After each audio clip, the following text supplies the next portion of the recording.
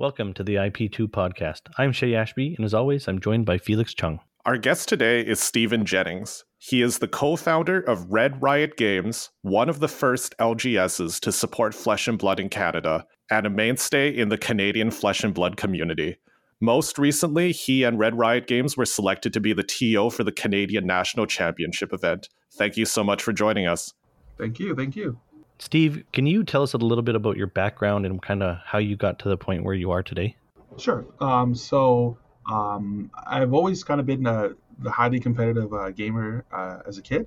I think my first ever video game tournament I ever entered in, or any kind of tournament of any sort, was you guys might remember this. It's they had a video game championships, I think it was, for Blockbusters, which was for Donkey Kong Country.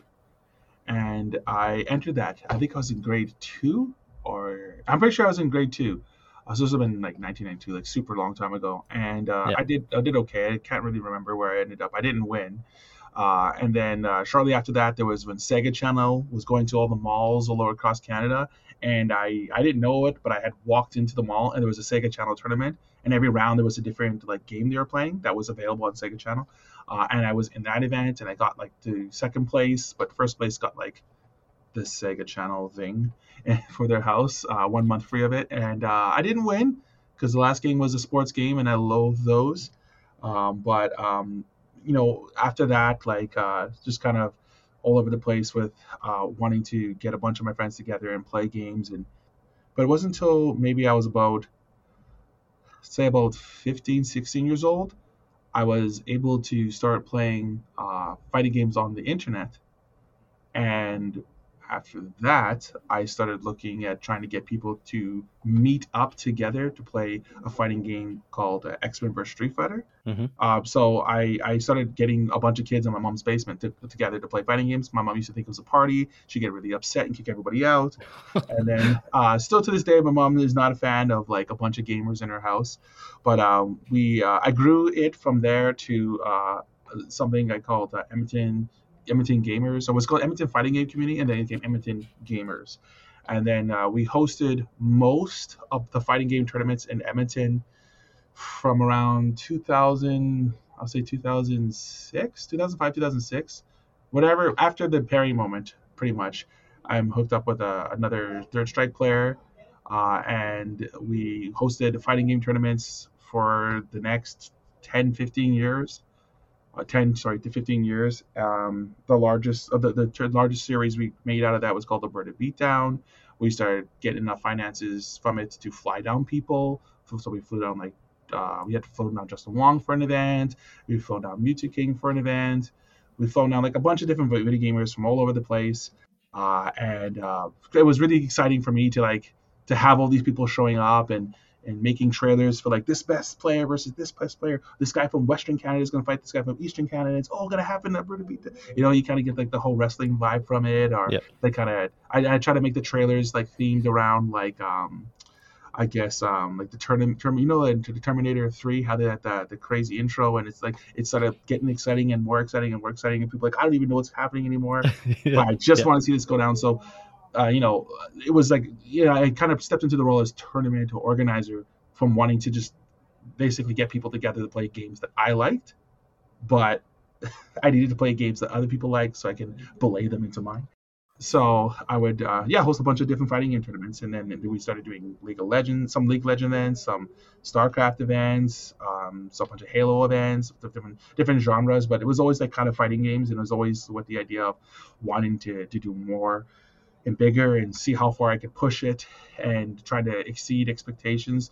Little bumps along the way. I think the largest event we had was about 340 people, which is a lot bigger than Mom's basement. It was probably the fun I've had with anything, mostly because it was like, just it's doing something I loved. That was fun. It didn't make a lot of money, almost no money, but I enjoyed it. And then there was a card game. So what got me into card games was there was one called Universal Fighting System, or UFS. It had Mega Man and Street Fighter and Tekken and Soul Calibur and just like everything. And like, how is this even possible to be a game? Is this real? And I got really super into it. and then he started attracting players from like other cities, and they were talking about winning tournaments and flying all over it. I'm like, what for card games? Like I couldn't like grasp it. Yeah, so that's the background. Sorry Nice. for what like my competitive background is. Mostly fighting games with some card games. It's so interesting because you mentioned, yeah, that you did fighting games for over 10 years, organizing these tournaments. Yeah. It seems like a lot of people in Flesh and Blood today have some sort of connection to fighting games. I mean, is that something that you've noticed as well? Um, a little bit. I know there's a local player. His name is Mike C. He's a Kano player. He told me he played fighting games, and when I met up with when he came up to the store, I was like, "Kate, let's go, let's start playing." I think it's been a while since he played. But and then so it's kind of a thing where we have like customers that come in once in a while. It's like they play card games, like, oh, I think I could beat you in this fighting game. Like, nah, man, this is like boxing. You don't play fighting. You don't play at fighting games. You actually either play it or you don't. And then I haven't lost any of them yet. I'll say that. So it is fun. I do notice that at least as far as UFS was concerned, there was a ton of people that played fighting games because Street Fighter is the first set, so it makes sense.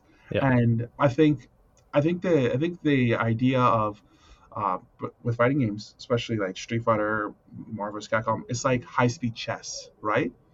And card games, the chess is slowed down, right? And depending on the card game you play, there can be like a really crazy board state that you kind of get to brew up to do in your mind before you like hope that answers that question. Yeah, for sure. So kind of moving along here, you started with something small in your mom's basement and that grew into a huge tournament. Like 300 and some people is nothing to scoff at, especially from starting from a passion. Mhm. And then moving into, opening your own store. Have you considered yourself always to be an entrepreneur? Or is this something that's just sort of, I guess, driven out of passion?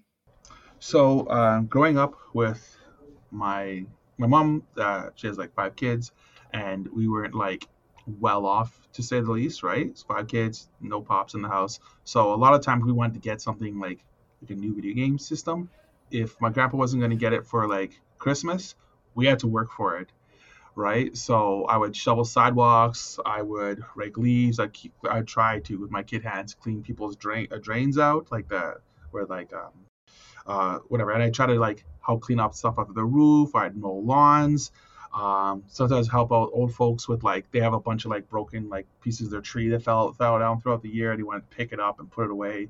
My uncle owned a stump removal company, so I try to like help him. There's not a lot I can do, but he'd always have me with them. Yeah. So like pretty much since probably I was about 12 years old, able to like get a job and functionally work. Not like a job, but you know what I mean? Like Yeah. Yeah. have some Always helping kind of out. income in some kind of a way um, to get the things I like buying Dragon Ball Z toys. And you had to get it myself, want Yeah. to. So that I've always had a mind to like, if I want something, I'm going to have to work for it. Period. No one's going to give it to me. I have to go and get it myself. No, that's a pretty good story. I'd like to talk about, the origin story of Red Riot Games. What made you finally decide to jump in and, open your own store? So it's kind of funny because the name of the store and the idea of having a store is actually Matt's idea. So he is a huge fan of redheads. I like to bug him that he's a fan of fake redheads because he named the store after Kirishima. Because his name is Red Riot, right? But Kirishima dyes his hair red, so I joke with him. But and all his favorite characters in every game always have red hair or they're Viserai, which I like send him a card with Viserai red hair once. But Yeah. he loved My Hero Academia. He really loved Kirishima, so that he really wanted to like make UFS a thing. And like the very moment I moved over to Mississauga here from Edmonton, I started trying to build a UFS community because they're just like, yo, I gotta make people play this game. They don't understand how amazing this game is. And he was one of them. At the time, when COVID hit, I was like, yeah, well, I guess the show's over. I'm gonna have to move back to Edmonton because like The place I was working at, it was kind of a toxic work environment for myself and my fiance. So I left that work environment, but I didn't expect COVID to happen. Like it wasn't even a thing at the time, and it just appeared. And I didn't really foresee staying on like COVID money indefinitely as an intelligent thing for myself to do, and that I would have to like find work probably back in Edmonton instead of staying here indefinitely. Yeah. So what happened was I told Matt like, hey, I'm probably gonna move away. How about we do this though? I know you help with your website, getting things up. Let me work for you for a week, and if you don't like the way I work, I'm not gonna hold any hard feelings for it. And I'll go my way because I'll make enough money to move me and my kid back to Edmonton, and like you take care of yourself. And he's like, okay. So I just went nonstop, like 16 hours every day. Like I got to make this work. And we were only selling UFS at the time. So, and the more that kind of morphed over time to like, because COVID, we couldn't do anything, right? And the more like, he got to see like the kind of value that I was bringing to him. And I just kind of, and then we weren't even thinking about like doing any other games, but we also thought like, hey, maybe we can build up on the community that we have, but it would be online for UFS. And then we started doing Pokemon. And then, unfortunately, one of the people that was working with Matt, we found out that, maybe he's a little bit dishonest on inventory. And when we figured that out, we were able to figure that out because I was inventory literally every single scrap of card that he had. And I was like, oh, look, these numbers don't make any sense. I was like, oh, wow. So then it just became me and him working. And I told him, hey, you know what? Since like I'm literally spending more time on the business than you are, what if we do like this? Because he has a regular job where he works for Canadian Pacific Railroad, right? And that's he's at the time he was 2 weeks on, 1 week off. So he didn't have enough money to spend on his business to grow it because he had to work. Yeah. So I just took it on full time. We moved everything into my basement, which is rough. And there's cards everywhere. It's crazy. Anyone who would have been on a webcam game with me and like saw me put the webcam up would just see mountains of cardboard everywhere. It's insane. Like I said, like why don't I work with my sweat equity into the company? So I'll work for the first 5 hours, and then any other hours after that, which we can log up to the site, we'll use that as my buy-in for the company. Yeah. And I was like, I'll work minimum wage even, right? Until we're done with this. So long as I don't have to worry about paying for my kids or paying for like feeding my son or paying my rent or anything like that. Like as long as that's taken care of, rent, everything, we're good. And I'll work at this. And he's like, sure. We kind of grew from there, right? Like, that never became a problem. A few months after opening the store officially, we signed our paperwork and like, whoa, I own the business. It only took 2.5 years. Yeah. So Red Riot Games started out as a website. Mm-hmm. Eventually, you became a brick and mortar store. Yep. Was there a catalyst? Was it something that you guys always wanted to do? Yeah. How did that end up happening? So a couple things. So if we backtrack a bit, Pokemon wasn't doing so great, and UFS was lucky if we got $1,000 in sales a month. So we were actually looking like, hey, this might be not gonna be a thing. And Prince Distribution almost literally forced us to take one case of the Welcome to Wraith. They're like, fine. And that was what Matt likes to do, is Google everything. And he's like, wow, this card's for like $6,000. And I'm like, what? No one pays $6,000 for cards. Because UFS, the most expensive card is like $50. So like, no one's going to do that. And anyways, we started, I guess, growing a community through the Discords with Flesh and Blood. And we had I would say, a very polite conversation with a staff member, let's say. I'm not going to say what company, just a staff member that said, you really need to have a brick and mortar store. COVID is ending, and Flesh and Blood is meant to be a game that's played in the flesh and blood. Like, oh, I see. Well, so we had to find a store, and we were frantically looking everywhere around the Mississauga area. I was like, man, it's got to be close to me, or I have to have a bike, because it's like I have to be able to get back and forth from the store, and I'm going to have to be in there most of the time. And we actually ended up finding a store, and then shortly after that, we got a Road to National. So you could say part of the catalyst was we weren't going to be able to continue to have Flesh and Blood anymore, unless we had a brick and mortar store, we wouldn't be able to sell sealed or anything. So we kind of had to go down that path. Yeah, so looking at your website right now, your store has diversified and broadened. I see that there's supplies and there's Flesh and Blood and Magic and Pokemon, and there's also some newer card games like Lorcana, One Piece, Digimon, and others. So Yeah. quite a diversified portfolio, I guess you could say, of different games. I am always curious for different card stores, which are the games that really move the cash register and keep the store running? Is it, I mean, if you ask a lot of people, I bet they would say it's just Magic. Magic is 80% of sales and everything else is a blip, or Pokemon is the vast majority and everything else is minor. And I'm just wondering, for your experience, you've been in this business now for some time.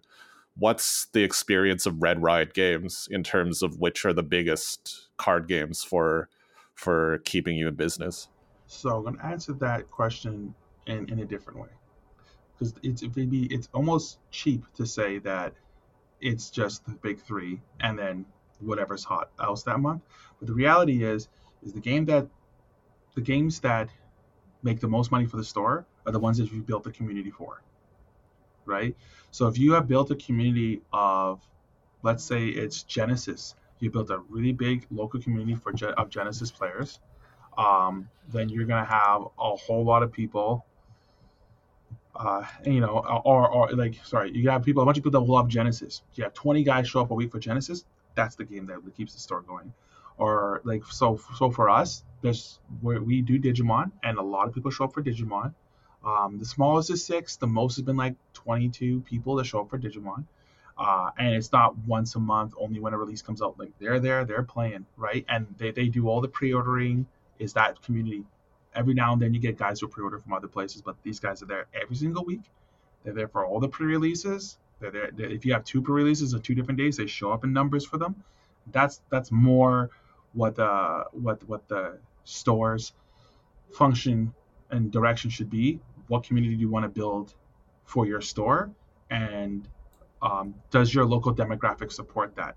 There are stores that I talk to that can't get 6 guys together to play Digimon. There are stores I've talked to that have like 50 people that show up every week for Digimon.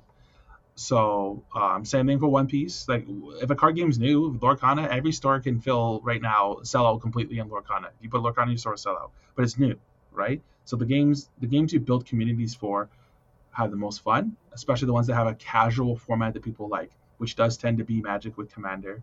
Maybe it will be for Flesh and Blood with the next set that's coming out, or not next set, this thing that's coming out next week, the week after. Sorry, gotta look at my schedule. Also, like, I think that if you go in saying like we're gonna be a Magic store, and you don't got like a guy who wants a pack within like a 3-mile radius, you might find that you're now an online seller, right? And also the people who buy cards online are very different. If your store is really well known for Flesh and Blood, you move way more Flesh and Blood singles than any other game that you have in your store. And mostly it's just in person. It's Magic guys, right? Because you're not really known for having a lot of Magic or whatever. So it really depends.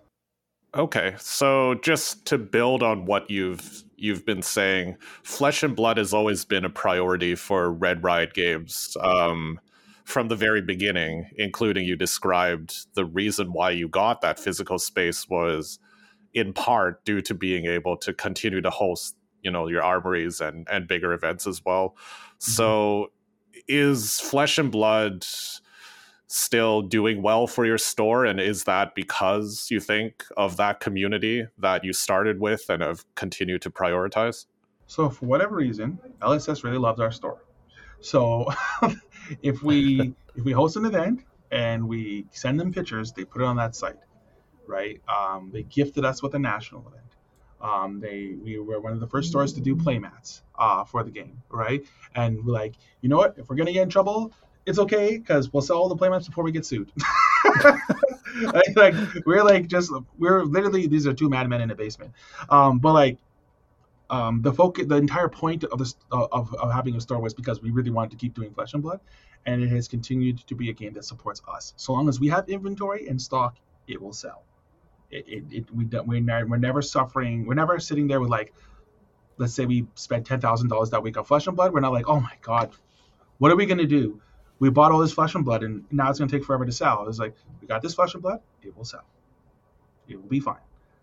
There's sometimes I look at the inventory and I'm like, what the hell is going on with Arcane Rising? We have nothing. Not even like, what's that? There's that one card that I swore behind for my Kasai deck. It was way back before she got in. You get one intellect when you get +1 intellect if it hits. Pursuit of Knowledge. I swore up and down that was the card that you played. Yeah, it never hits. so we don't even have that, right? So I think if you have community for it, both online and offline, and you really put your name on the map, your social media footprint is very good for a game like that. Yeah, and even in niche, there's money in niche. If you're doing a game that you're really well known for, yeah, Flesh and Blood for us. I don't think it's a niche game, and we can, sometimes the weeklies aren't really huge, but there's a lot of people that come through and buy singles. Quick question. Sorry, what is your definition of huge? Like, what are you guys getting for weekly armories?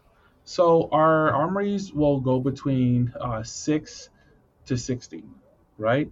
It depends on a lot of stuff. So I remember when we were doing, we were drafting for Uprising. We were one of the few stores that had draft boxes for whatever reason, or had boxes of Uprising, because we over leveraged ourselves for Uprising, knowing that all the tournaments had a portion of it, like at Worlds, was gonna you have to draft. Yep. So if you wanted to draft practice, you had to go to a store that's doing draft, or buy a box to draft with you and your friends.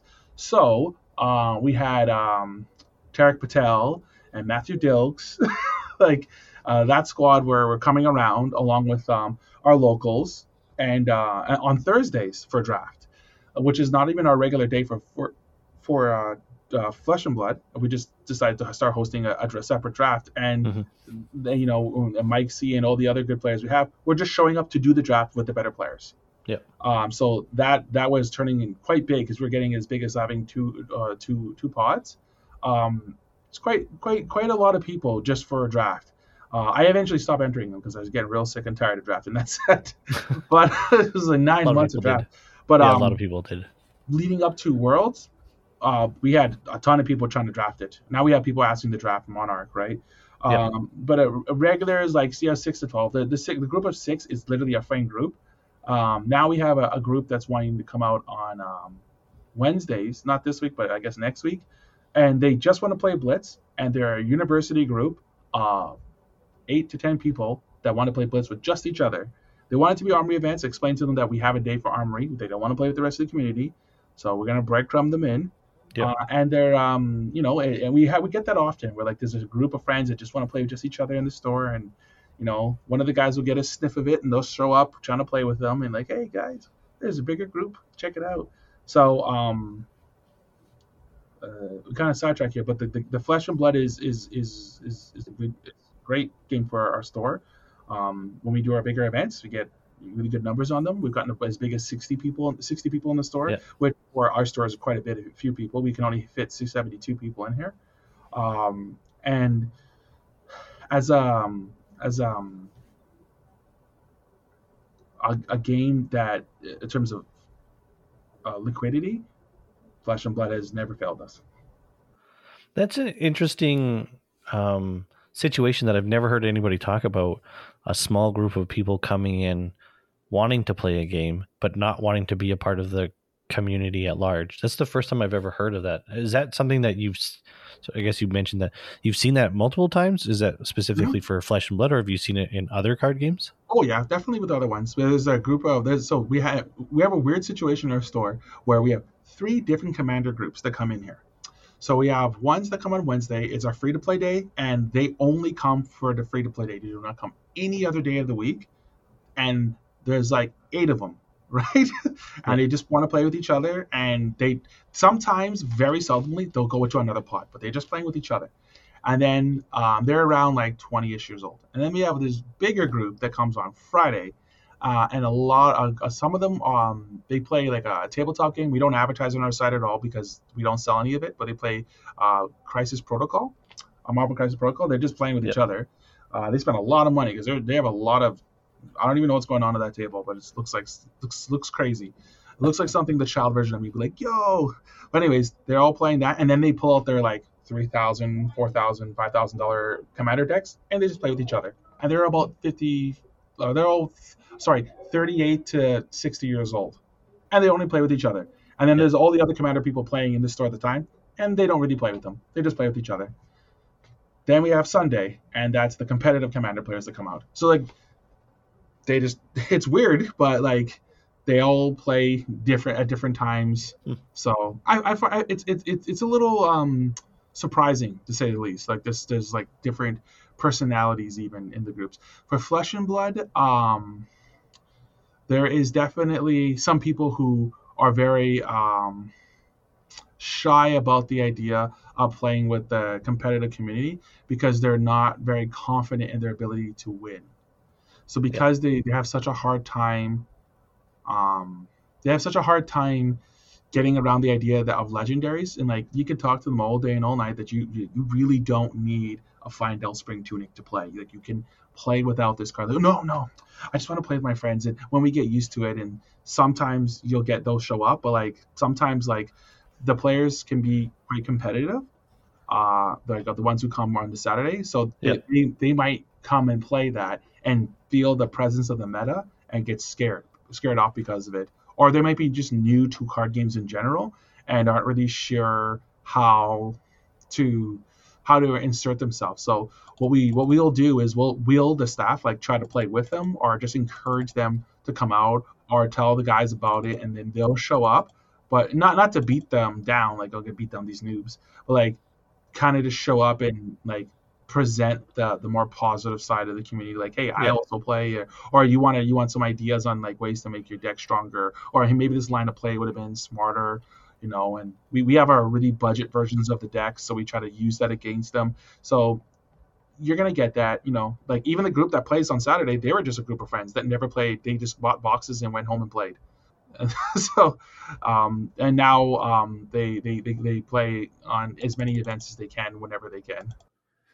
Yeah, the whole community dynamic that you've described, it actually reminds me a lot about board game meetups. Like sometimes there would be an open game day, but myself and a few friends would show up with the intention of sitting amongst other people, but playing amongst ourselves. Yeah, that's really what it reminds me of. But and we have that too. We actually have a group of friends that come here and play board games. They also play Commander with just each other. They will not play with anybody else. Their decks are completely proxy, and they have a blast playing, but they do not play Commander with other people, and they only play board games with each other. I often I kind of poke fun. I'm like, what is that game? What are all these little houses here? Because I don't know what the games that they're playing. That they have a series they're playing. What is that game? It's one of these board games here that lasts forever. Oh, Gloomhaven. Yes. They've been playing Gloomhaven every week here. Oh my Lord. I don't know what's going on with that table, but it's definitely interesting. Yep. So just to pull things back a little bit. So you've described your store is all in on Flesh and Blood pretty much. You're very supportive of the game. Yeah. The game was, again, one factor in becoming a brick and mortar store at all. And the way you've described it is that the game can support an LGS and be a big part of a store being successful, which is great to hear. I think sometimes we hear from other stores in other regions, and maybe there's an expectation that that something like Flesh and Blood will run itself a little bit more. And it sounds like you and your staff have to put in some extra work, because Flesh and Blood is not going to be like Pokemon, where a release is going to happen and there's going to be 100 Pokemon fans all begging their parents or lining up for boxes. Yeah. I mean, is that something that you have to put more work into, I guess, Yeah, than, absolutely. yeah, It goes without saying that you do not get a community for free. yeah, Like, yeah, you might get people that show up and buy Pokemon, but if they're not sitting there playing in your store, then you don't have a Pokemon community. And like, you have to. There is a store down the way from us called Kensington Games, and those guys put in every bit of energy they have to having a Pokemon community, and they have one of the biggest Pokemon communities in Ontario. I don't know anyone else that's as big as they are. Even the bigger stores like that just have money and they have all the inventory. These guys really care about their Pokemon community and it shows, and they have the turnouts to prove it, right? So the energy that you put into building a community, like think of it like this. If you sat there and you put in all this effort and all this energy to having a store and you're having a brick and mortar store and you studied that industry at all, why do you think that the grinding stops because you opened a store? That's when it actually truly begins. So if you want a community to exist, you have to create the community. Every time I heard someone say, "Well, I don't, no one in my city plays." Well, okay, how many times have you reached out to players? Well, I did that before and no one came. Okay, when's the last time you did it? Last year? Okay, dude. People, the next guy who wants to play the game was 15 last year. Now he's 16. Maybe he wants to play the game. Maybe he has a different interest. Maybe that guy didn't come to the convention to play your demo, play your demo that you're doing for the game. So you have to go to more, and you have to have multiple demo days and really put a lot of effort into it. You're not going to just have a game and just have a community and put half the guys who play Lorcana in our store are One Piece players who started off as Flesh and Blood players, and they're friends they're all friends of one guy named Nevin, and they're all those people come out to play because of this guy loved the store and how we treated him, right? right. So you have to put in effort to grow a community. You do not get a community for free. So which and like anybody who has a business that wants it to grow has to understand that just because you bought Flesh and Blood and it sells well doesn't mean it's going to sell well for you if you put zero effort into it. No, thanks a lot for that. And, community is something that Shay and I are very passionate about from a player perspective. One thing that we hear sometimes, again, is maybe it's all well and good for a store to have an active community of players that shows up for something like armories, but maybe that's not very profitable. Or maybe just having those players through the door doesn't justify the space that they take up. What would you say to someone that says that? And furthermore, like how does a community translate into sustainability for a store like yours? Like, how are those community members contributing back to helping your store thrive? So first, if somebody said to me that like, yeah, we know we have 8 guys to come in, but it's not really worth giving them table space, I think they're crazy. Because I will have 8 guys in the store playing Flesh and Blood, and that says these are 8 dedicated guys. They come every single week. They're part of the investment into your store. You get promos for free from LSS, free. So you need to pay for it. And you can offer people store credit or packs or whatever. So let's say it's store credit. Okay, 8 guys, $60 store credit, $40, whatever you want to do store credit, whatever you're charging, I don't know, right? And that money that they're spending now is locked into the store because they paid to get into an event, right? And they buy drinks, they buy chocolate bars, they buy sleeves if you're doing a draft. Sometimes, I don't know why it's still a thing, but people don't bring sleeves for a draft. They're gonna buy sleeves from you. And when they want to pre-order, they're gonna pre-order with you because you're the guy that's supporting them for an event time and time and time again. If they want to, if they're, I did need a couple cards for my deck. Well, I can get it from such and such card store, but like, I got to get it from my local store because like that's where I go and play, right? Like if your attitude is like, no, these guys won't support me. I don't know. I question that person's even, why did you get a card store? Like you like why, like this is the function of this industry is community. To me, community is more important than just straight sales because they'll buy packs from you, which is many times more profitable than selling a booster box, because break a pack down, that's 24 packs, $5 a pack. Like, come on, this math, let's come on now, right? Yeah. Or you open up the cards, you get singles, you get a whole bunch of guys buying singles, you get traction through your website. You get traction through the door. Like, if you host larger events and you put up something, okay. So we used to do event series that called Chase the Case. So we put a case up, and everyone shows up for it. They want to get a case for it. One box goes to first, second, and third, fourth. People are like, oh, let's go in there. We raffle off some cold foils, or now we have a 3D printing machine, so we 3D print like some statues for Flesh and Blood. It costs us 80 cents to make one, right? So like, you show that love there, and people are going to be like, they're going to think about your store and think about the positive. And maybe they play other card games, right? Maybe they play Magic and like, hey, I want to get into Magic. I'm going to go to Red Riot, because they do Flesh and Blood. They also have some Magic. Let's see what Magic they got. They're going to come to you first, right? So like, people will pivot to other games and have other interests, right? We have a lot of people that come in. The first second you see we come in, the entire back wall of our stores is full of Flesh and Blood banners. Yep. Almost every single part of the store is Flesh and Blood banners. Like, running out of space here. And it says like, this is the game we like a lot. Do you see? There's very few Magic stuff here, but it has mostly Flesh and Blood, because that's the game that at least Steve likes, and so does Matt, right? So we're gonna promote it, and you see that promotion, people ask questions like, hey, so how big is Flesh and Blood? Like, they ask those questions, and when they ask the questions, they're interested, right? So it's all part of the game, right? If you don't see a value in community, this is not the industry for you. I really love how much you're impressing upon this, how important community is, and the efforts that a store should go to cultivate that community.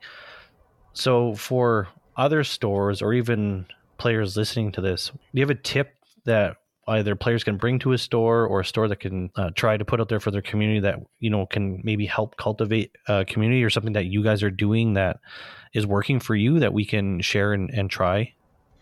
Okay, first, I think you need to be knowledgeable about whatever the game is. You need to be knowledgeable about not just Flesh and Blood, but other card games, so that you can explain this game to them with references to their game, right? Right. So when someone comes into like, what kind of card game is Flesh and Blood? Is it like Pokemon? Like, okay, so you draw cards just like Pokemon, but that's where it changes. That's it. So here's what happens in the game. I was like, you ever played Diablo? Yes, I played Diablo. Okay, you have an equip screen on Diablo? Like, yeah, this game has equipment just like that. And the more rare equipment is, sometimes it's better. Same thing. And you have abilities and stuff like that only a certain class can learn. Same thing. Like, oh, that's kind of cool. Oh, I like that. And then you go through explaining the game to them in a way that it doesn't feel like you're so stupid you don't realize this is the best card game ever. Like, no, but and you don't overburden them with information. You just sell them on the good attributes that the game has. You sell them on the tenets of the game, and how involved LSS is in OP, and making sure to onboard stores with the game, et cetera, et cetera, et cetera. So doing a demo day, obviously that helps. You can step that demo day up though. Don't just, here's a demo deck, have fun. No. I did this before, and it's hilarious, because these two players talk about it all the time. Getting 2 Ira decks. Like, all right, so you guys played the first game. Okay, so you guys have to play 5 separate games. Okay, just check it out, 5 games, and I'm gonna make the decks crazier each time. Like, oh, crazy. Okay, so first thing I add Razor Reflex to each deck. Yeah. Two copies. They're 2 red Razor Reflexes. All right. Okay, we're gonna add Soul Beach Strike in there now. Okay, now we're gonna take away this weapon, and we're gonna put Kodachis in the deck. All right, and then you slowly make the decks a little bit crazier. And before I knew it, these 2 players were playing with, like, they didn't have no legendaries. I just call them Paper Knights, because they're using all like Iron Wrought armor, and they're like now they're like, oh, does he have a Razor Reflex in his hand? Or like, you can see the gears turning in their head, and they're having fun with it, right? And the two players, one of them's Alba. They were the scorekeeper at the event. The other one is sorry, Alba's in the front. I'm watching them close the store. And the other one is Nevin, who like brings his friends to play every game that we host here. Those 2 players went on to play the game indefinitely afterwards, right? Nevin comes in every once in a play, and they remember that for forever. So he made it a memorable thing, and the game was getting crazier and crazier. both of them were buying boxes afterwards. They're trying to make their new, look at other characters. What else do they play like? And, you kind of, oh, this is Ira, or this is Dorinthia. She's a warrior. She doesn't do it. She's like always chicken blocking you. Like, please, for the love of God, block this attack. So like you make the game exciting to play. And you're not. The only thing you're upselling is the fun factor the game has. Yeah. If you make the game seem like it's not fun and it's like, okay, basically to play this game, you drop down $700 into your deck and you just beat your opponent to death. You're like, oh, cool, great. This is what I hate. Also, you sell people on the community. You have to sell people on the community buy that's going to back the game because these are the guys you're going to play with, right? And every single staff member in this store knows how to play Flesh and Blood and has a favorite character. And has a bad favorite character. For me, it used to be Kasai. And she's not bad, but she was bad before. But anyway, like, you sell people on the fun of the game. Because if it's not fun, why would they spend their Wednesday afternoon or their Saturday morning or whatever playing something that you don't have fun with, they don't have fun with, you can have a commoner event and you can invite new players out to it. You can have what's it called? You can have an event like, okay, no leggies, the anti-leggy event, whatever. Yeah. Like find a way to make it fun for new people to show up. So we like this example, we have these university kids coming out. I say, hey, you know what? If you guys want to have it for free and we'll just run the tournament for you, no problem. If you guys want to have prizing, we have tons of promos. We can give you guys a pack on entry. Everyone pays $5. And we can award the winner there. And then, once a month, we can make a little statue. And it's just your group, just you guys. No one else will go in there. Bring as many university students as you want. And when they left, I shoved a whole bunch of bulk into their hands, probably about, 10,000 cards. So 2 5K boxes is just random bulk we haven't sorted for a bunch of sets of Flesh and Blood. Go home and make some crazy decks, guys. Right? One, we don't need to have so much bulk in the store, clean up the thing a little bit. Yeah. And two, now they're going to go home, and they're going to make all kinds of crazy decks, and it's going to be fun. They make it fun. You have to make the game fun. If it's not fun, I guess that's the thing. It's fun. Post on your Facebooks, your Discords, your Instagrams. Like, get out there. And if you get 2 people to show up, don't be like, oh man, only 2 people showed up. Like, okay, great, 2 people here. We're going to make this the craziest ever. like that's what you should be posting at. Like, you got to think optimist. If I don't think it's fun to play and like, only 2 people showed up, why the hell would I ever show up again? However, if 2 people show up and you make it the most nuttiest thing ever, those guys might come back and they're like, maybe the guy's like, you know what? I think my friend might really like this. Like, that's where your mind should be. That was an amazing answer. I have a few takeaways. So finding common ground with the people that are interested right away, where you can bring in whatever it is that they're passionate about and share that. I really like the takeaway of adding those new spicier cards to the deck, the Ira deck. That's a great, fantastic idea. I'm definitely going to implore that the next time we do a community event. And the third thing that I think that I am taking away from this is everybody needs to have Steve-like positive energy to sell the game. There you go. Just gotta inject the just listening to you talk, like it's easy to tell how passionate you are about what it is that you do. And specifically here where we're talking about Flesh and Blood, like you're giving me so many answers that I just would have never seen coming, and just hearing it in your voice is so amazing. And I think that's why, it sounds like you're doing so well as a store, like as far as the Flesh and Blood bringing people in is that passion that you're exuding is going to be infectious upon the people that are coming into the store, and obviously drives them to come back. Oh, I appreciate that. So moving into like a more brass tacks question, do armories and bigger events like really help the bottom line of the store? Or is it just everything from, people buying boxes and pre-orders, or is there something specifically that really helps propel the store to continue to, support Flesh and Blood? It's kind of all the above. Like, so this is the thing. If you like the people who show up for your big, like your ProQuest, your Road to Nationals, things like that, those aren't going to be your regulars. So the game now becomes, how do I make this event worth people coming to? So if you if you say we're gonna charge $30 a guy, what's the pricing? That's the first question every player will ask. What's the pricing? And if the pricing is nuts, they're gonna show up. So let's say you have a bunch of armories, maybe 1 or 2 of them doesn't fire off. You have some extra cold foils. You put that aside for that big tournament. right? We did one tournament once where every round there was a playmat that got raffled off. I actually bought a bunch of these playmats. I was getting a little bit of a bad reputation just buying everyone's playmats that I could. I recently see someone's ad for playmats. I'm like, frick, I want to buy every one of these playmats. I was like thinking about that's prizing. But anyways, Yeah. you can raffle it. You raffle it off every round. Whatever. People are just getting cool things. They're having fun. The cold foils are cheap as hell. You can get cold foils for like $15 now, right? Yeah. But it's fun for people, right? But anyways, you stream it. So streaming creates revenue for you. If you got AdSense or whatever, they get monetizing your videos. You get local players, if you can, to commentate on your event. That brings a certain level of professionalism to your tournament or exciting or whatever. And then anyways, so the those events, you're marketing to a different demographic than your local guys, Right. right? But then if you do a good job with it, some of those people might show up to your store later on, and that's kind of how you're selling your local community, right? Yep. To the world. And what's really cool is when you see your local guys start beating people's butts in there. So Yeah. like they never heard of this guy, and all of a Yeah. sudden he beats Tarek Patel. Like, what the heck? He beat that guy. Like, who is this guy? You know. So like I think you have to look at it as like the events become marketing advertising opportunities to sell your store on its positive traits to the community. The Armory events is you gearing up your locals. You can even make like a training. Like, oh, get ready! There's a tournament coming in a couple weeks. Like, how you feel you're gonna do? Oh yeah, and then, you got a testing team. I wish I had one. Like Yeah. you kind of need to understand that like most of your day-to-day business is gonna be singles that you sell online and singles you sell in person and booster boxes, right?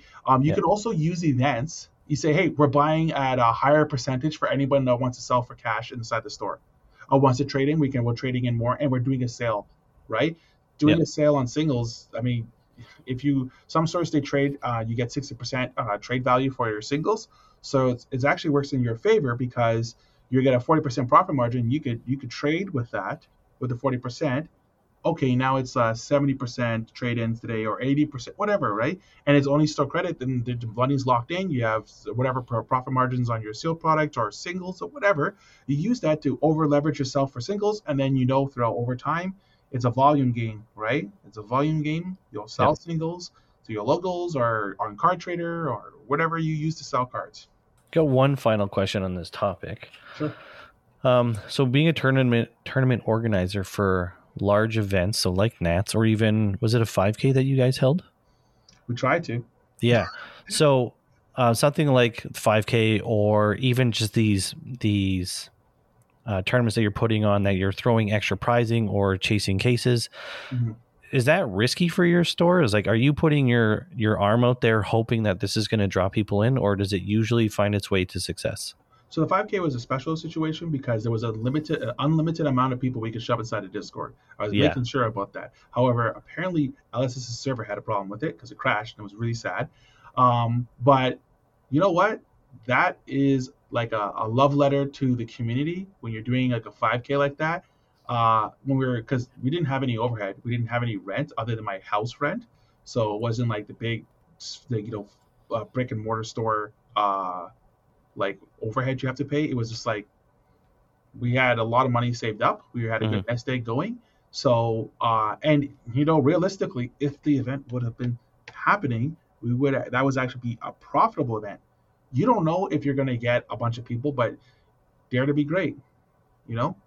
For Chase the Case, it's $400, right? If you're charging $20 a guy or $15 or whatever, and you only need to have 20 people show up for it not to be a complete loss, right?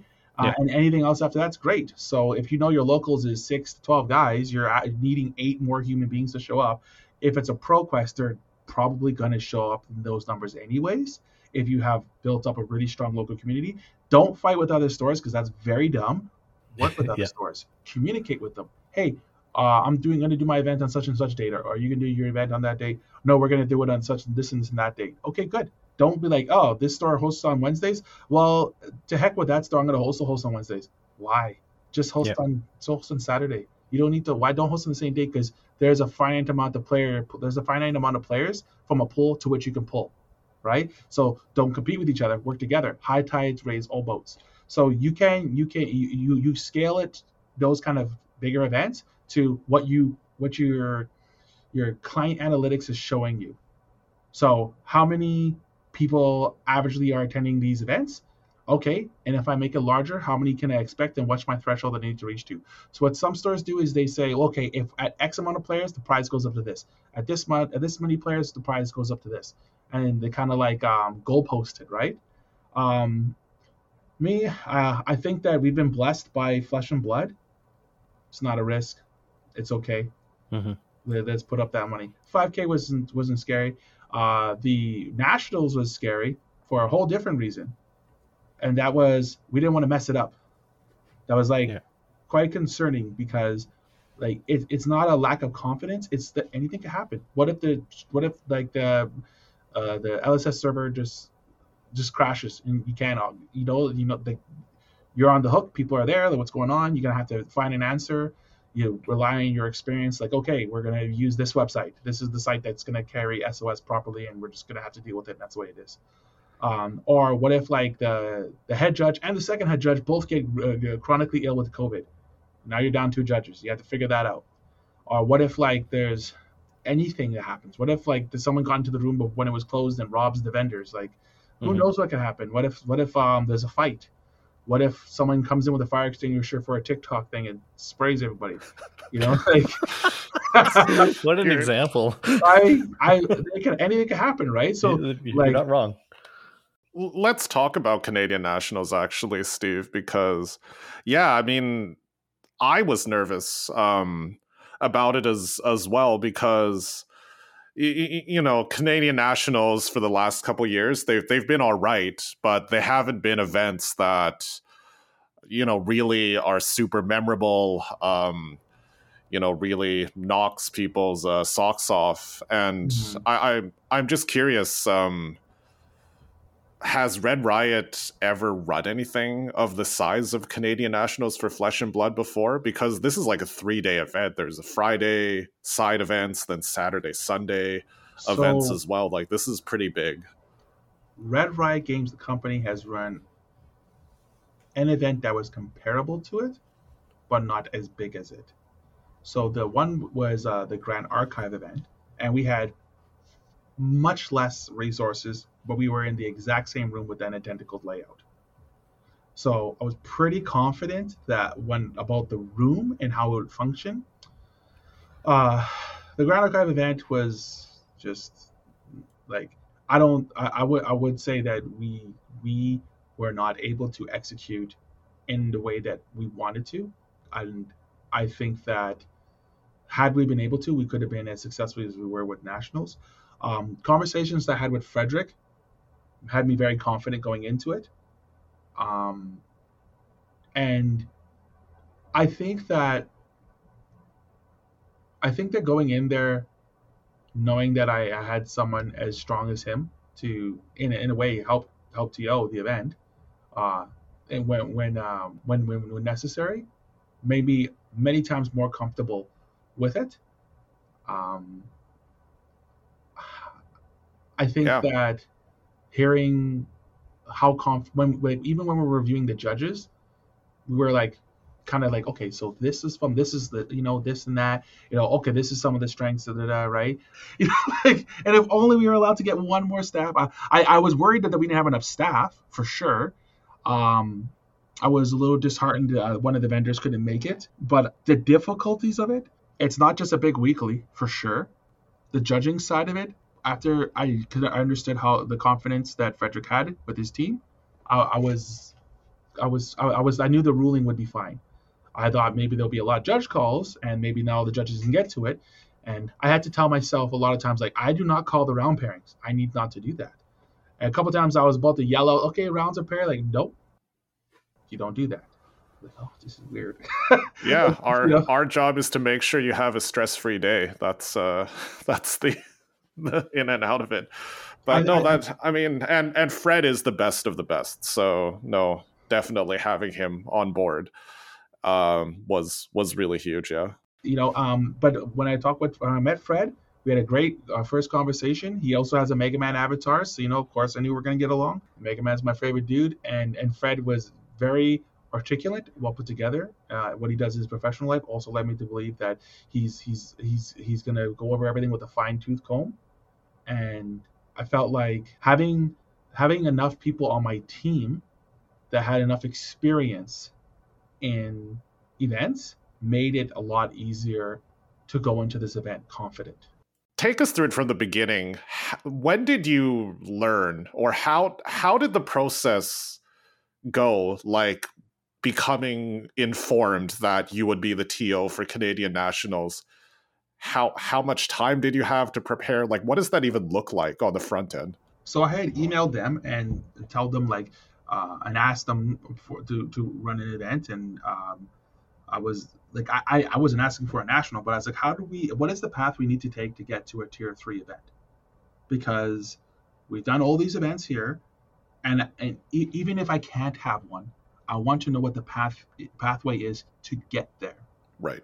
What do I have to show you? What do you want to see? What kind of work is there? And we had a meeting, and it didn't end with we're going to give you an event. It ended with, maybe we'll see in the future. And I was like, okay, cool.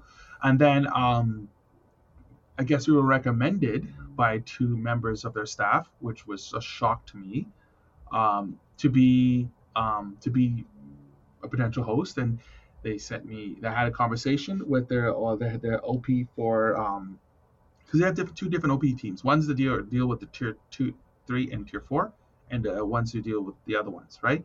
Yeah. I had to impress upon them the capability to run the event. It was they told me around February, March-ish, and I had that time to figure out how to make a website within our website for Flesh and Blood Nationals. Okay. And I couldn't say anything to anybody about anything. It was like, this is just bothersome, isn't it? They had to sign. There was NDAs that were signed, and I couldn't say anything. So that was a little. I'm a talkative person, so I had to change subjects on that. People talk about nationals, I had to act like I didn't know anything. And I had to have everything ready, scheduled, and sent to LSS with the event, with the venue planned out by the end of April. So shoot, this is a lot to get together. Okay, so by February you knew that you would do it and that it would be in September, and by the March. end of April, or sorry, March. I didn't know I had it until March. Okay, so in March you learned that you would get it. By the end of April, you had to have the venue, and the event you knew would take place in September. So that's not that much time to become informed in March and need to get the venue together by April and make all those commitments and all of that. Was that challenging up front? No, because for the beatdown events that we had in Edmonton, I would start planning the event about 6 months in advance. Yeah. It the only thing that sucked is I wish I would have known that I could have had a bigger room, but I would have to change the event date. But if I had known that, I definitely would have. But they have windows and specific formats for how the event will be. Like, what is this going to be?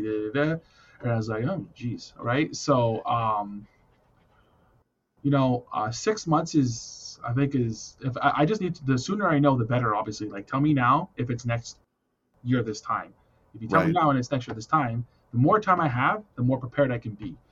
If you tell me the Nationals is going to be in 3 months, I'd be like, that's cool. You need to give me a lot of money because I need to get people better than me at to help me do this, because that's going to require I'm not going to be able to run the business because I'm going to be laser focused, only on trying to make this not mess up. But 6 months, I had quite a few months to send invitations out to stores that I thought had the best inventory. Obviously, God's Arena with their 5 pallet videos. I'm like, those guys have way more inventory than anybody I know. And after that, it was whoever was applying. But these guys were there at the first Nationals, but only because I informed the TO that it's no benefit for me but to say this, but you really should need to bring these guys to the event. Because if I was smart, I'd be like, no, I'm the only guy. Sorry, no one else in this entire country sells Flesh and Blood. Let me bring my limited amount of singles there, as opposed to 5 pallets worth. So, anyways, so having that much time, that's fine. I think there's some things that I didn't get to do because it would just, and it's more cosmetic things, but and it bothered me not to be able to do them because I really, really, really wanted to, because I thought it would have really made the event just more special. But it is what it is. Yeah. No, that makes sense, and no event's going to be perfect. But I am curious because there were a lot of great things about the event. There was the great casters that you got, including Ethan Van Sant from the U.S. And for things like that, or even things like the Super Armory on Friday and the PTI event, all the great side events that we had, like how much of that was from LSS, and how much of that was from yourself just wanting to make the event bigger and better than anything that had been done before? I think they offered 4 kits for the event kits, and they offered a PTI. So the PTI was just the gold foil. And then I kind of had emails with them back and forth saying, hey, I noticed every other professional tournament invitation has like some kind of cash prizing. This one doesn't.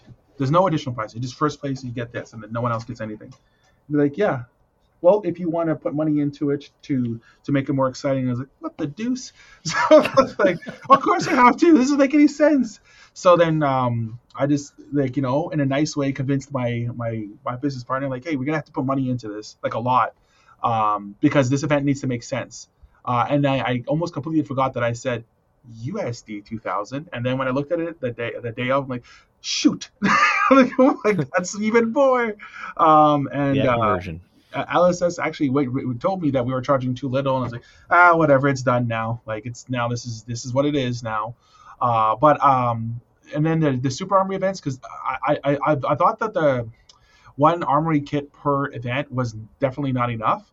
We had reached out to Prince, and they at the time said that they had a lot of kits, but then they didn't. So I asked LSS for more kits. They had a few more, but a lot of it came from me just buying playmats and buying promos and cold foils to make the events. Like, you're entering Super Armory event, you get double promos and cold foils for top 8 for the PTI. Like, there was nothing. There was 0 before, and the random playmats. I feel sorry for the 3 guys in a row who got a Genus playmat. I'm like, I'm so sorry. Hey, one day he'll be good. And then someone got a Kersham, someone got a Nebula Blade, someone got a Scarper Skirt. And I remember I was like, no, why did I put that playmat there? So I was like, that's my fault. I knew what I put there, but I was like, right. So since I have to get rid of my, I was going to put the Centauri Saber one in there. And then luckily I'm like, no, wait a second, this is a Kasai thing. So those don't go over there. No, But yeah, so to answer your question about the side events, we needed to have a 3-day event planned, and I chose which events they were going to be and what the pricing was going to be like myself. Yeah, and it sounds like you invested a lot of your store's resources into the prize pool just to make the events that much extra special, which I know was really appreciated by everyone. Well, it's still frustrating because I didn't get to do what I wanted to do. I did what I was able to do. Because I wanted to have like some Canadian Nationals dice made. I wanted to get a tote bag made. I was gonna get the art that we had for the playmat. I wanted to put that on a tote bag, and I wanted to get because they're kind of cheap, right? But so I could get a lot of them. And I wanted to get the character made as a proxy and put into the top loader and give it out to all the people that qualified for the event. And then like I mean, if you remember, I was asking, hey, what kind of abilities do you think this character should have? And then I was like, maybe I should ask the artist if he can draw me like a weapon, right? Or maybe I'll look on the cards to see like who does the weapons for LSS, and then I'll just, hey, you want to draw me a weapon? What do you think, right? And make it like, just make it fun. The character's not legal, it's nothing, whatever, right? But I thought it would be really cool to have, like, I really wanted it to be the Canadian national that we should have got for year 1 is what I wanted this year to be. because the first year, the magic that was there was not from the folks that was hosting it. It was from the players who have been playing each other for 2 years over Discord, finally getting to meet. Yeah, that was the best part. And then like there was tearful moments where people like, oh, I've been talking to you, like when you see like Choco and Draco finally get to meet and they embrace each other in a hug. How's it going, brother? I was like, oh, that's cool. I saw two people who I accidentally went into a private conversation with once in the Discord because I was nosy then. One guy, he was going through like his wife was dying of cancer, and this guy was being a good friend to him, and I saw those two meet. I only knew because they were talking in front of my booth. I'm like, oh, that's weird. This is two guys. I don't want to say anything. But like they had met through the Discord, and so like the people don't understand is that these couple years we had, it meant a lot, right? And for some people, like our community was the Flesh and Blood Canadian Discord community. That's all we had. That was our thing, right? That was like, oh, we got to do all the weeklies online and have fun, right? That was our fun, and we got to meet up in person, and that made that event special. But it was only special because the players made it special. So this time I wanted to make it as special as I could for the players, and for them to have as much fun with it. And like me and my partner, we were talking. I was like, you know what? If our store ever shuts down, so long as we left this here, we done good. Yeah, if we become nothing after this, we don't exist anymore. We left this for them because we wouldn't have existed if they weren't like, you know what I mean? We wouldn't have been existed as a company if these people weren't supporting us. So let's give them everything we have to have the best possible event. And we don't need a thank you. We just need to look in the room and see all these people happy and smiling, shaking hands, people from all different cultures, religions, cities, all across Canada under one roof playing a game that we all love. And that's my payment. Yeah, I mean, your passion and love for the community is easily apparent to everyone here. And the community has been great for years and years. As you mentioned, even though, the previous events may not have knocked people's socks off from the tournament perspective, but the community has always been there. And I am curious, are there any lessons specifically that you took from those first couple years of Canadian Nationals that you thought, this is something that now that I have the say on it, this is something that I can do, or that the third Canadian Nationals can really step up on in particular? So to be 100% transparent, I was not at the second Canadian Nationals, so I can't speak on that. Sure. I know Carta Magica does a lot of really big events, and I trust that they put the best foot forward to make that event the best event that they could. That's all I can say on that because I wasn't there. For the other Canadian, for the first Canadian Nationals, I saw the TL twice. I never saw him after that. He was inside another room. So, first of all, doesn't know. TL has to be present.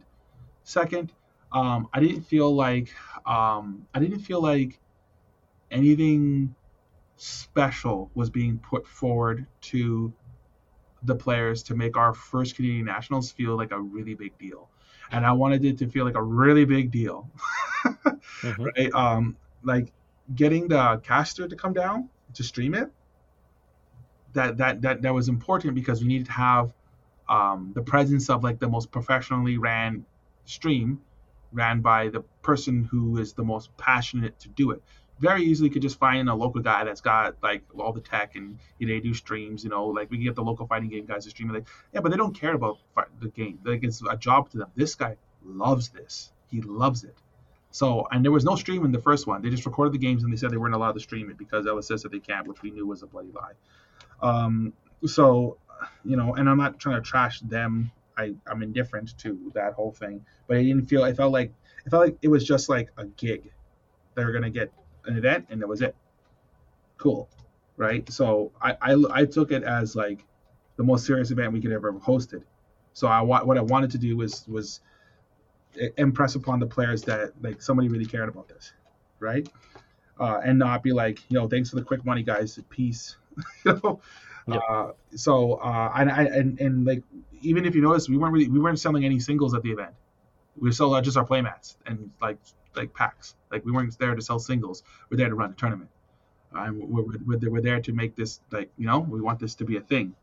So the focus I took away from the first one, that the focus needs to be on the event and making it awesome, and making sure like everything is running very smooth and players are happy. Make sure the vendors are happy.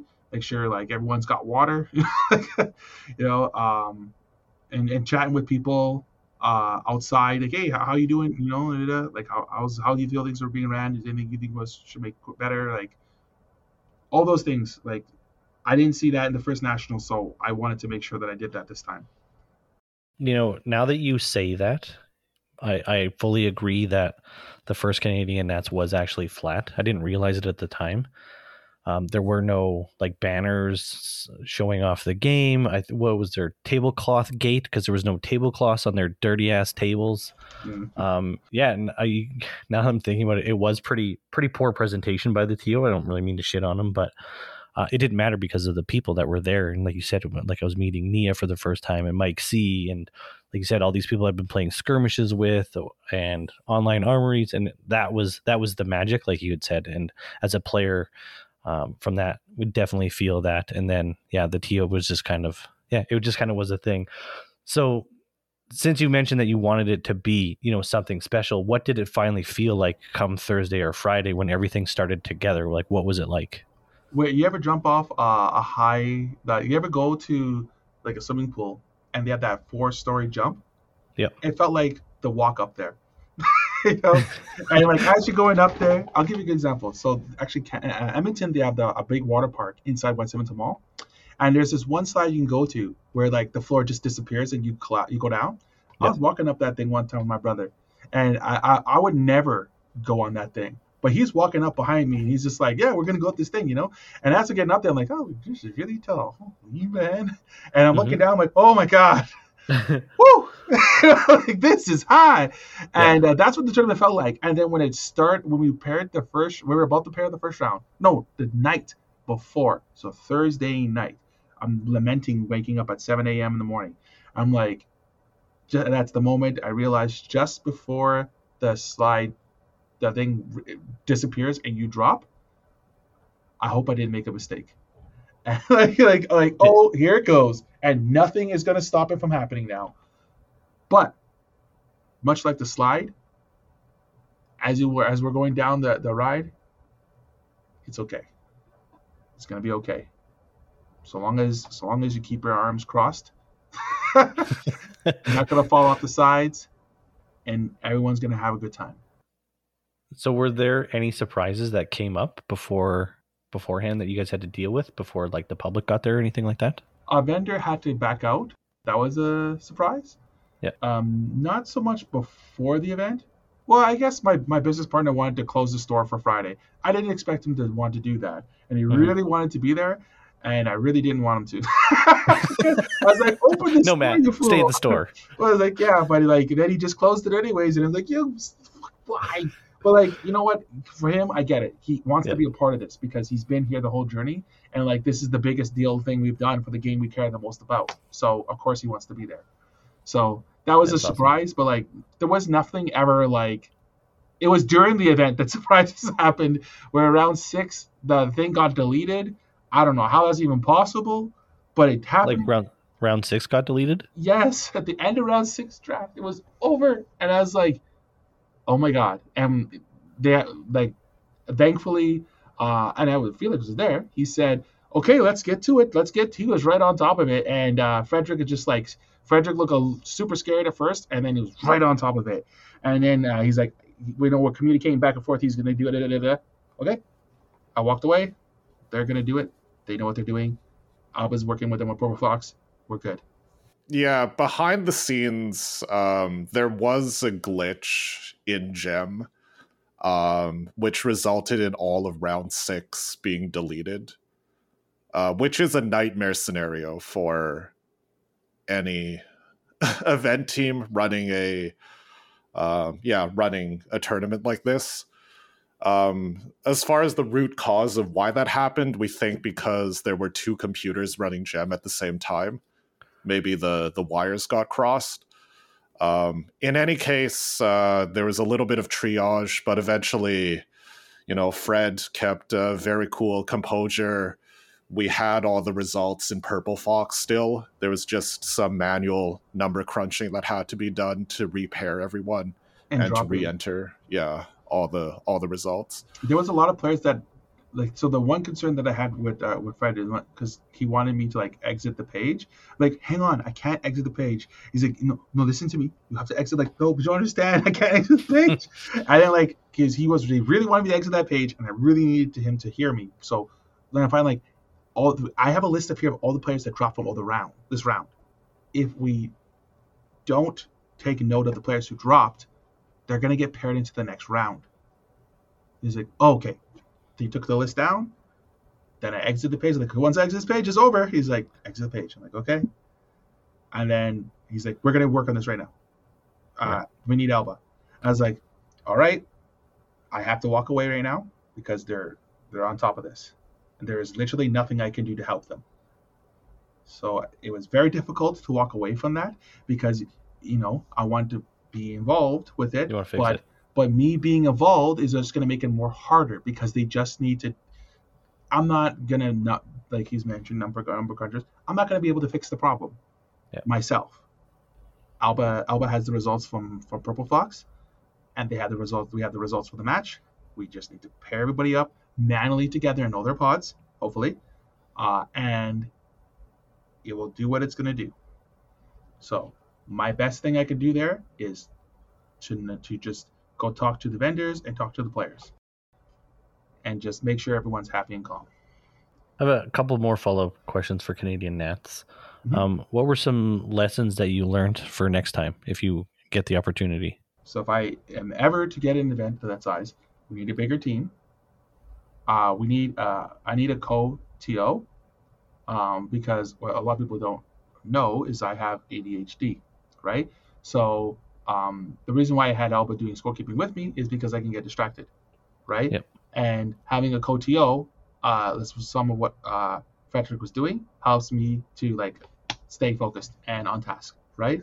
What some people feel is that a TO just walks around and does nothing, but it's a whole bunch of pressure 6 months ago is what I went through.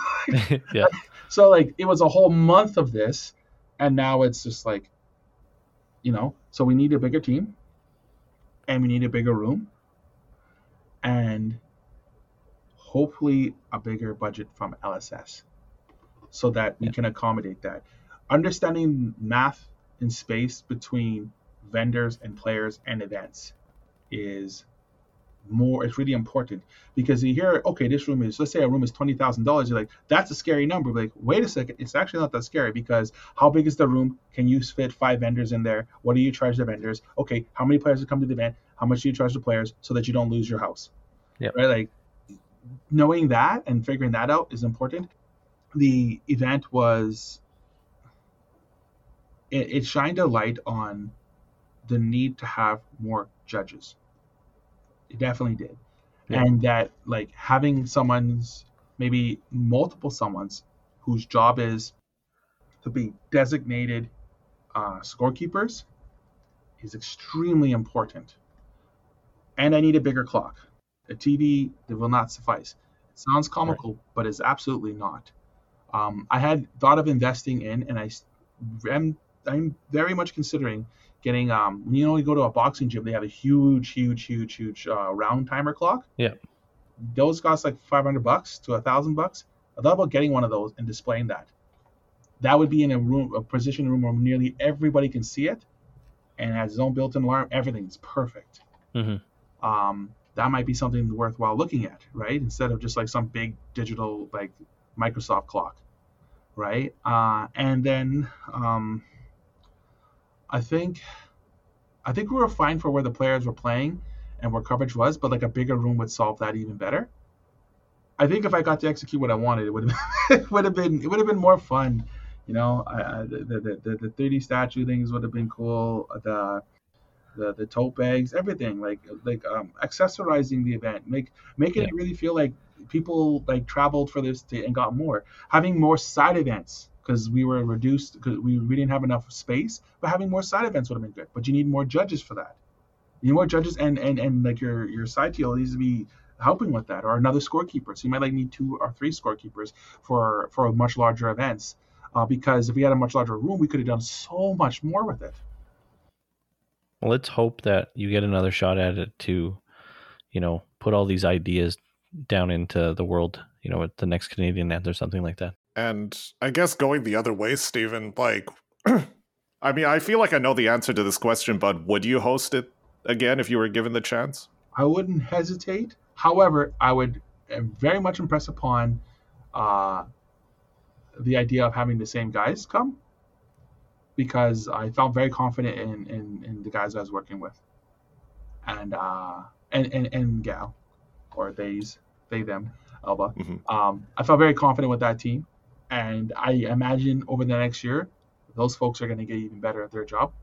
I'm going to get even better at my job, and having that level of experience, and they know what a national feels like, is it good. You do want to shuffle in some new people, of course, but like I'd really like to have this group. I did tell LSS I could travel, just so you know. I don't need to be here. I can go anywhere in this country. I would love to do something in Edmonton. Yeah. These venues are super cheap in comparison, and I would love to. I'd love to. Like, I'm not a TL that's like stuck to one store. We don't. My objective is not to sell my singles at the event. My objective as a TO when I'm in a TO mode is to organize an event and execute. At the same time, though, you shouldn't have to do this at a loss. And my follow-up question is, if you're comfortable sharing, because you have said you've invested a significant amount of your store's own resources into things like prizing and making sure that the participation prizes for the Super Armory were good and giving away the Scar for a Scar playmat. Like, did your store take a loss on making this event as great as it was, or did you end up okay? No, we definitely took a loss. However, it wasn't because of LSS or the players or anything. It was more to do with me having to be forced to get a lot of the prizing for not just the PTI. It could have even been bigger. If I had booked this venue with more space, I could have done it, right? But it was more like the arrangement we had with the distributor at the time, before we changed distributors, was that they would be giving us prize support for the event, and then they took that away. If we had it, I don't know how much it was going to be, but it would be something. We would have been able to use that for the event, but they decided not to. So I had to acquire that, which was way more expensive. I won my Scar playmat. So I think it was a raffle at the time, and like I entered 40 freaking skirmishes at that time to get this. I was trying to get head jabs, but the anime head jabs that are foil. But like, unfortunately, I got 2. World, I need these anime foil head jabs. If you got them, let me know. But I couldn't. It's not anyone's fault but mine. I could have charged more money for the event, for the PTI, for the kind of pricing that was on the line. It's more on me, and not LSS or players or anything. It's my fault. If the story was to make more money, then I have to do my math better. Right. And with the template of this year, should you get this event again, I'm sure, there'll be ways to make it just as great or even greater while being sustainable and something that would be, in alignment with your business plan for, so it's sustainable, so it's not a loss year after year after year, right? I'm going to lose twice as much money and do don't twice say as that, much. Steven. I'm just kidding. That's not what anyone wants. Well, you know what? That my thing is like I am so focused to put on a show. Sometimes I get lost in my own ideas, right? Which is what a co-TO would help with. But like, I just like I like exciting. I would love to do like an invitational, So you got like if we had say it's 4 years of nationals or 8 years of national champions, we invite the top eight, those eight national champions to come out on Friday to have a match against each other, and they're all playing in an 8-man single elimination bracket. That'd be so cool. Get the eight champions, right? There's not eight, there's three now, but like Yeah. something like that'd be cool, or or invitational, exciting match. You get like here's the best. Here's this year's last year's national American champion versus last year's national Canadian champion in a special match against each other. The winner will get a freaking Findel Spring Tunic playmat, whatever, something crazy, right? And Yeah. like that's crazy, like that's awesome. I know Flake was talking about it a long time ago with James White, I think, about having like fireworks and music and coming down a walk like a wrestling intro. CEO. There's a fighting game tournament that does that. It's called CEO, and Okay. everyone has a wrestling intro coming, and it's done in a ring. The really cool idea I had once, or really wanted to do, I could not do it, was to get a 3D printed crown for sorry. So what it is you get Oldham sitting on a throne, right? And he's all 3D printed, but he has a crown which is made out of the antlers, right? That we got from the animal we have on our quarter, and he's got like a beaver like pelts, like making up like he's cloaked. Just make it super Canadian, right? It's a big statue we have there. I thought having cosplayers there would be cool. Having a cosplay contest would be cool. I obviously I'm not about to buy a tailor because but like you can make it like something cool, like they get something, or you just pay cosplayers to show up there and just as like everyone's favorite characters, right? Yeah. Like even that would be cool. You get like you can look them up. Sometimes these people will want to do it for free because they just want to show up there and dress up and have fun, right? So I just want it to be a show, like I really want it to be a show. I think you can make a lot of the money that you need to make just booking enough vendors, having. I think if LSS could team up with Magic like they do in Canada, like they do for the States, the event can be even larger, and the vendors can have you can get maybe different vendors you couldn't otherwise get. But even having one of them like, hey, you know what? I'm going to play a big portion of the room, and I want to like really advertise our presence here at the event. Okay, cool, great. Then the venue is 1,000 times cheaper, so you get more money to bring on more staff. Not a problem. That usually when I'm thinking about how to make an event like better, it's to raise the stakes, right? I think the side events. Maybe if we had made it a 5K and we had twice the amount of space and we had twice the amount of crazy pricing, you get even more people to show up. There is a finite amount of people who will show up, but I always think there's a formula. There's a formula that you can make that will make it make sense. You just have to figure out the healthy balance between like player expectations, how long the event will probably take, space, everything. You gotta bring it all together and really be on top of your A game and make sure you have a solid team. I think the only flaw in our team was there wasn't enough of them. And if we had enough of them, it'd be an even better, bigger and more better event, better event. That's just kind of where I'm at, Yep. Nice. As we wind down here, I have one final question for you. If you would like to share your favorite moment as a game store owner or as a player, or a moment in Flesh and Blood, or a story you just want to tell our listeners. Sure. It's kind of more funny. As one time I was walking up to a game and I asked Mike, hey, are you done? He's like, yeah, this guy's dead right now. And he proceeds to kill the guy with Kano. And the guy's just like, wow, I don't even know what to say. And then Mike's like, exactly. And then I was like, was that the tournament match? I was like, no, this is my third time beating this guy. And like packs up his stuff slowly and like leaves. And I was like, what the? He beat him 3 times in an hour. Like he just like, I don't know, man. It was just funny because it's like, you get that anime feeling, It's like, yeah, this guy's actually dead. He doesn't realize it yet. Boom. Yeah. And he just fires off all the stuff. I'm like, damn, okay. That's like... with my limited interaction, that seems very Mike C-esque. He actually, I remember when he's at Canadian Nationals, for the PTI, he's like, what deck should I use? What deck do you think I should use? Like, Kano. He's like, I was thinking of playing Azalea. Kano.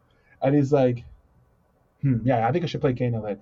I'm like, all right. And then he rips up his deck list for Azalea and throws it in the garbage. He's like, now I have to play Kano. I'm like, I think you should play Azalea.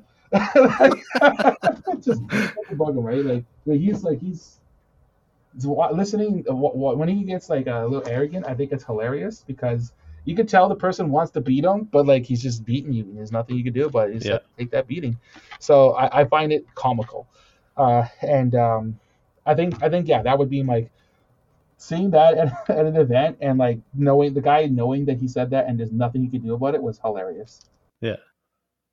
Yippers. So, was there any other questions you guys wanted to ask? Yeah. Where can we find you if people want to reach out or learn more about Red Riot Games? I prefer to be in the background, so you don't need to reach out to me. redriotgames.ca, or you can join the Discord in there. But I don't like to be like, I'm not the big deal guy. I talk a lot, but I prefer the let the work speak for itself. Oh, thank you so much. And for us, you can follow us on Twitter at IP2Podcast, on YouTube at IP2Podcast, on Mastodon, IP2Podcast at wraith.social. Thank you.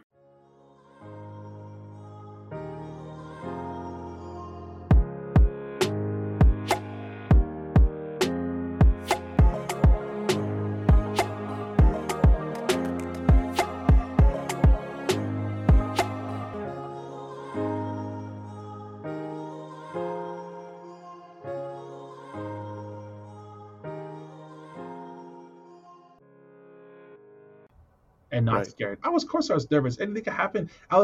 Literally, Flesh and Blood is sitting next to my table. I'm like, oh my god, I gotta stay busy.